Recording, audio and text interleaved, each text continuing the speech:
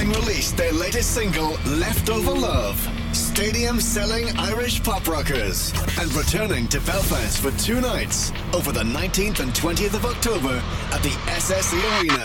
Picture this. Picture this. Thank you so much for joining us on Q Radio. Lots of exciting things going on right now. First off, I guess we'll get into new music. The latest single to be lifted from the upcoming Park Car Conversations, Leftover Love. A beautiful song. On the face of it, it maybe sounds more upbeat than some of the connotations behind the track, because this is about the result of loss, effectively, of a loved one or a relationship, isn't it? Yeah, it is. I think maybe when people first hear it, they'll probably just hear the sound and the catchiness of it and like it for those reasons, or hopefully like it for those reasons. But yeah, once you have a look at the lyrics, it's quite sad, you know. It's a deep song. Might sound like a radio pop song, but it's very layered and deep.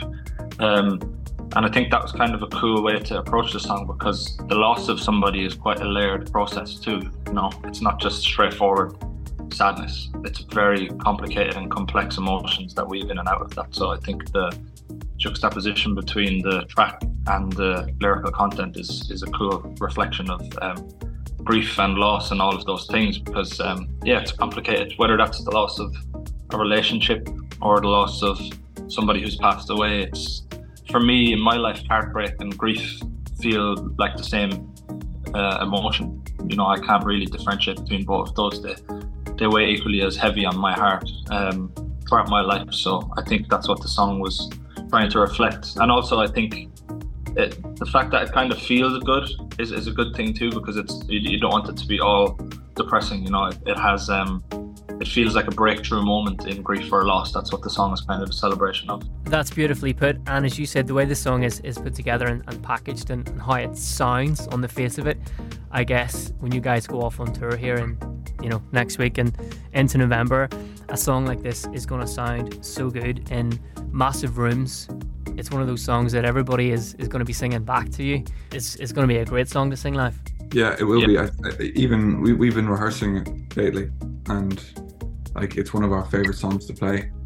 It just has that feeling and that rhythm, and yeah, it feels different as well for us. You know, it's nice to have a song come out that's brand new, that we get to play live almost like a few weeks after it's been released, really. So yeah, it's really, really nice, and it really feels emotional when you play it as well.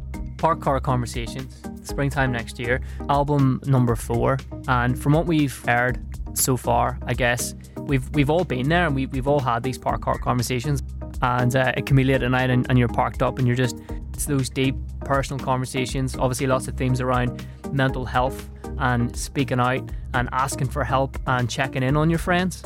Yeah, I think each song on the album kind of feels like its own Park Car Conversation, if you know what I mean.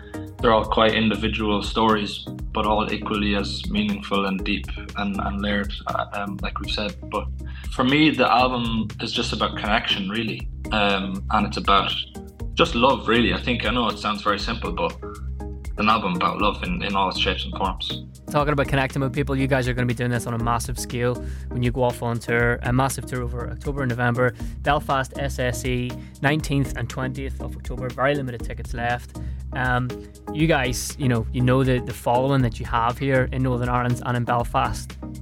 It's always an incredible night when you guys are playing up here. Yeah, it's such a special place, it really is. And I always feel like I don't want people to take that as disingenuous, because I really mean it. I'm not just saying it because we're being interviewed on Q Radio.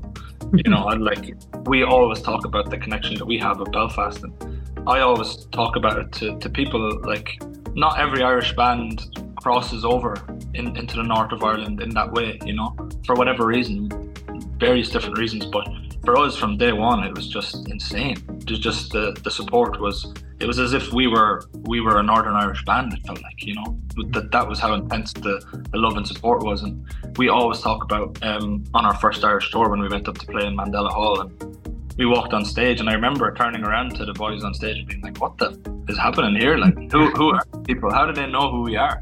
And that just it progressed to us playing the Waterfront and us playing the SSE, and we've done some amazing shows there in the Botanic Gardens and Belsonic, and they're all highlights. Genuinely, whenever we think back to shows, Belfast is always like just insane. There's an extra energy and an extra love there that that it's always, when we're looking at the tour schedule, you're always kind of looking, where's Belfast?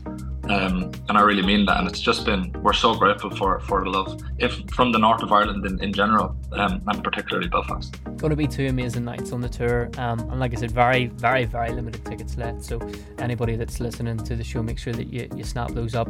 Lads, always a pleasure, thank you so much, and hopefully we'll do this again sometime soon. Hopefully. Yeah, thank you, Connor. Thanks for the support.